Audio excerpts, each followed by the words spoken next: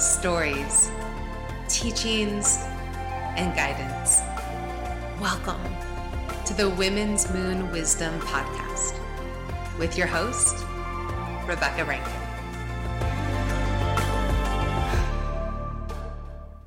Welcome back to the Women's Moon Wisdom Podcast. I just want to say I am so thankful for our time together. In my previous episode, I shared my 3 tips for when you've said yes to too much and you just start to lose your sense of self. There are times in our life that even if we are mindful of setting boundaries, we still end up with a lot on our plate. It happens to us all. And when we start to take on too much and our boundaries start to get compromised, we can feel overwhelm creeping in. And then the voice in your head starts to spiral into, how am I going to get this done? I don't have enough time. Even using all the time management skills you have and making checklists and to-do lists and spreadsheets to manage projects, it can still give us this sense of overwhelm, like that feeling of heaviness that sits on our shoulders as we work towards whatever our end result is. For me, this can happen probably more frequently than I truly want to admit. I've been an entrepreneur for over 16 years at this point. And with that, I have fallen into the trap of overworking and hustling to make ends meet. Rather than a 9-to-5, it's more like an all the time. In more recent years, when we left city life to move to a more rural, slower paced life, I have made drastic strides in slowing down, leaving more white space for play, and raising a family. And for those of you who don't know, along with all the women's wellness and mindfulness work that I do in the online space, I also own a brick and mortar yoga studio, and it serves our community here in this tiny little village where we live. Actually, we recently shifted into a nonprofit status for the yoga studio, which has been great. It's helped distribute the load of work so that it's not all on my shoulders. Anyways, I can wear many hats each day, if you will. And shifting from mom mode to boss mode to healer, guide, teacher. And sometimes it's just too much and I can feel overwhelmed. About 7 months ago, I was in the midst of my first launch of my Women's Moon Wisdom Cyclical Living Self-Care Framework course. Now this course took me moons. Yes, totally pun intended. Took me moons to create. It's over 60 videos of yoga, movement, breath work, guided meditations, along with informational videos about syncing your cycle with your lifestyle choices to help promote more mindful living. And I was putting it out there in the world for the first time, and I had tons of energy and hard work invested into it. Yet I was self-inflicting a lot of pressure for it to be a success. And with that pressure, creating a lot of overwhelm with it. Spoiler alert, the launch was a huge success. Anyways, in the midst of being in this launch mode and the endless to-do lists and project management spreadsheets, I was feeling so overwhelmed. And this is when my mantra found me. Yes, it found me. It found me exactly when I needed to hear it. Let it be easy. This mantra found me while I was listening to a podcast by my digital course mentor, Amy Porterfield. She was interviewing an author, Susie Moore, who had just come out with a book called Let It Be Easy. And now Susie Moore has a podcast with that same name, Let It Be Easy. While hustle culture might slowly be fading into a thing of the past, it doesn't mean there aren't seasons of our lives that we hustle. We still have those times where we're hustling to get things done. And this is when my mantra comes in. Let it be easy. How can I let this be easy? Now, Susie Moore describes the questions to ask yourself, like when you find yourself spiraling into overwhelm, like when your mind is rattling with, how can I possibly get this done? Like, I don't have time. What if you first ask yourself, how serious is this really? Like, I know I'm definitely not alone when I make mountains out of molehills. And then you ask yourself, like first you ask, like, how serious is this really? And then you ask, how can I let this be easy? Like, here's a great example. A few weeks back, we put on a wellness festival as a fundraiser for our yoga nonprofit. And the next day was my son's 4th birthday. For his birthday, all he requested was a blue excavator cake. He's really into all things construction at the moment. So in my mind, I'm thinking, okay, we'll go all out. I planned on baking his cake, then I decorate it, along with making just his favorite homemade ice cream, the works. And then, as we were getting closer and closer to the Wellness Fest and his birthday, the overwhelm just started to creep in. I started to go into a little bit of panic mode, trying to figure out when I would have the time to bake the cake, then let it cool, frost the cake, then decorate it, and then make homemade ice cream, which takes a good half day to properly chill before churning. Then I had enough pause to ask myself, okay, like, how serious is this really? Like, definitely not that serious. My son wants a blue excavator on his cake. That's it. He didn't even request presents. And I asked myself, okay, how can I let this be easy? And I'm privileged to have resources to lean into and ask for help. And I want to say here, asking for help is something that I am just now getting a hang of. And truthfully, I'm still not that good at it. I'm getting there. So I reached out to my mother, who lives just up the road from us, to see if she might be willing to bake the cake and I would then decorate it.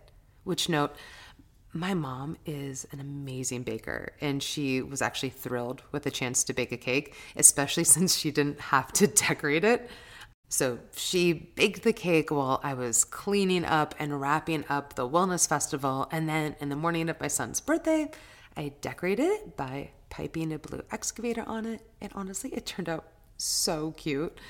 And as for the homemade ice cream, nope, didn't do it. I didn't even buy ice cream. We just didn't have ice cream. And you know what? No one even missed it. My son, even my daughter, didn't even notice it wasn't there.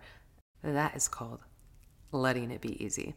And I know that seems like such a trivial, like little thing, baking a cake and making ice cream. And yet for me, like those little things, those are the things that are just big enough to be the tipping point for overwhelm. And yeah, it's a pretty simple, everyday, even surface level way to apply that mantra, let it be easy. And yet that simple action of asking for help for my son's birthday cake and skipping ice cream saved me a ton of stress and feelings of overwhelm. It's often in the everyday little things that can add up to be just the tipping point for how we feel. As a recovering perfectionist, and for anyone else out there who either is one or is recovering too, I invite you to ask yourself, like, how can this be easy? Or how about this? What if we went for B+ work? This may resonate with those who might have been overachieving students like myself. In school, B's, in my mind, were just not acceptable. I was only going for A's. And while that hard work ethic and good grades got me into good university, and those grades had contributing factor of me getting a good job out of college, I can certainly admit that that work ethic was certainly not sustainable. Like pulling all-nighters, self-inflicted pressure to perform well, and the stress and overwhelm. And maybe you have a demanding career that you do have to give A quality work. Yeah, I'm willing to bet that somewhere in the work process, in the flow, there is something that you can let be easy. And for those of us that borderline on perfectionist, or maybe we can call ourselves those with high standards for what we put into the world, that mentality, at least for me, can be paralyzing. Like when your plate is full of things that need your attention, and yet you have this high standard of how it should get done, it's overwhelming. And for me, keeps me feeling stuck, which only then perpetuates the feeling of overwhelm.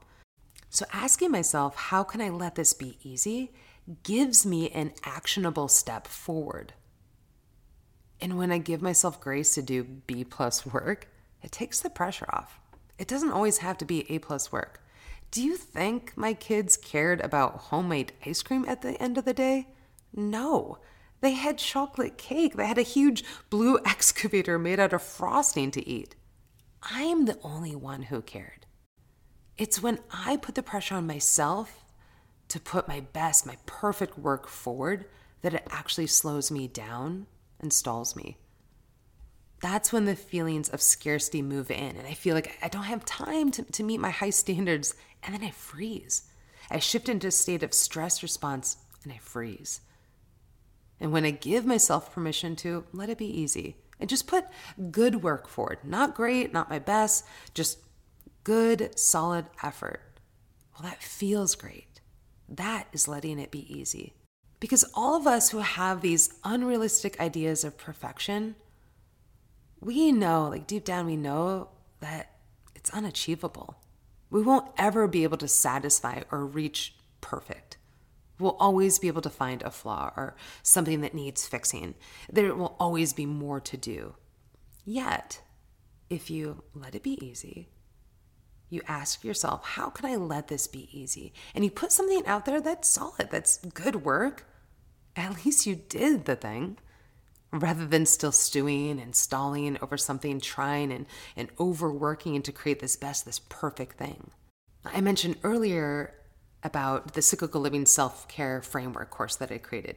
So over 10 months, I created the videos and practices along with just the tech involved of editing videos and writing the content and then marketing it to the world. In the initial process of creating this course, it was really just an idea that hadn't fully taken shape. I knew I wanted to create something like this, and I had started filming a bunch of yoga and breathwork videos for it. And yet I just let it nourish my creative side. I let it be this passion project with no real end to it. I was just allowing the creative process of doing to see where it went. Then the full idea came through of creating a cyclical living course for women, right? For women to use to help better align with their cycles. That's when it got very real. I had the date I wanted to launch, and that's when I started to put pressure on myself. At first, my high standards were slowing me down, and my spreadsheet of all the things that needed to get done, it just kept growing.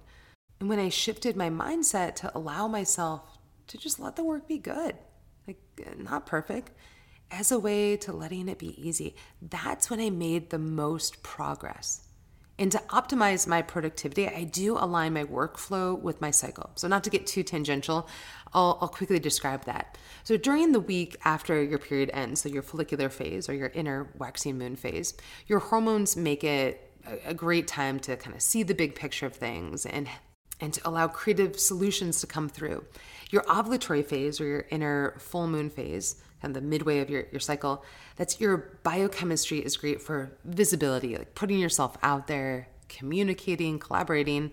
So those 2 weeks were when I would do most of my filming and content creation. Then shifting to the second half of my cycle, the luteal phase, so the 10 to 14 days that lead up to your next period, your inner waning moon phase, this is when I had to do my admin stuff or the real like techie things on my list, like editing videos, editing the software to make the course kind of function properly. Then during my period, my inner new moon phase, that's when I do more review work. Like I'd reread the content, I'd double check the processes and analyze like what is left to get done. So working in alignment with the biochemistry available to us, for me at least, is this essential way in my workflow and letting it be easy. And this is interesting to note. There were actually a few times that I tried filming during my period. And it's funny to note the number of outtakes and the number of times I just stumbled over my words or I messed up and it had to redo it. And it makes sense. My biochemistry at that point in my cycle is not one where it's encouraging me to put myself out into the world. At a biological level, when we ovulate, it heightens us to be visible and communicate to attract a mate. When we're menstruating, we're just not primed for that. So me going against my own biochemistry only made things more challenging and definitely did not let it be easy. And I especially feel this mantra, let it be easy, it can be so beneficial around family gatherings and holidays. My partner and I often comment that for as much as our mothers both love having the whole family over for holidays, they are nonstop cooking and stressing and cooking and stressing over it all. When, while yes, the food is delicious and it's comforting, it's really like the company and the memories with each other that we're really after. So when this mantra, let it be easy, kind of found me, it was in December, right kind of before the holidays, and I was sharing it in the yoga classes that I was teaching. And you know how many people later came up to me and told me that their holiday experience was shifted so much because they took the attitude of how can I make this easy? So rather than stressing over the minutia, simplifying and maybe just putting B plus effort out there. Like, feel great about doing good work, not perfect work. After all, you're probably the only one who cared about the homemade ice cream. They still got cake. Well, that's what I have for you today. Let it be easy. If you'd like to stay connected, I would love that. Feel free to head to my website and join my newsletter. I'd love to be in touch. And don't worry, I don't flood your inbox with emails. Come on, I let it be easy. Check out the show notes for the link to my website along with the cyclical living course that I mentioned. So wherever you're listening to this, just check out the show notes for those resources.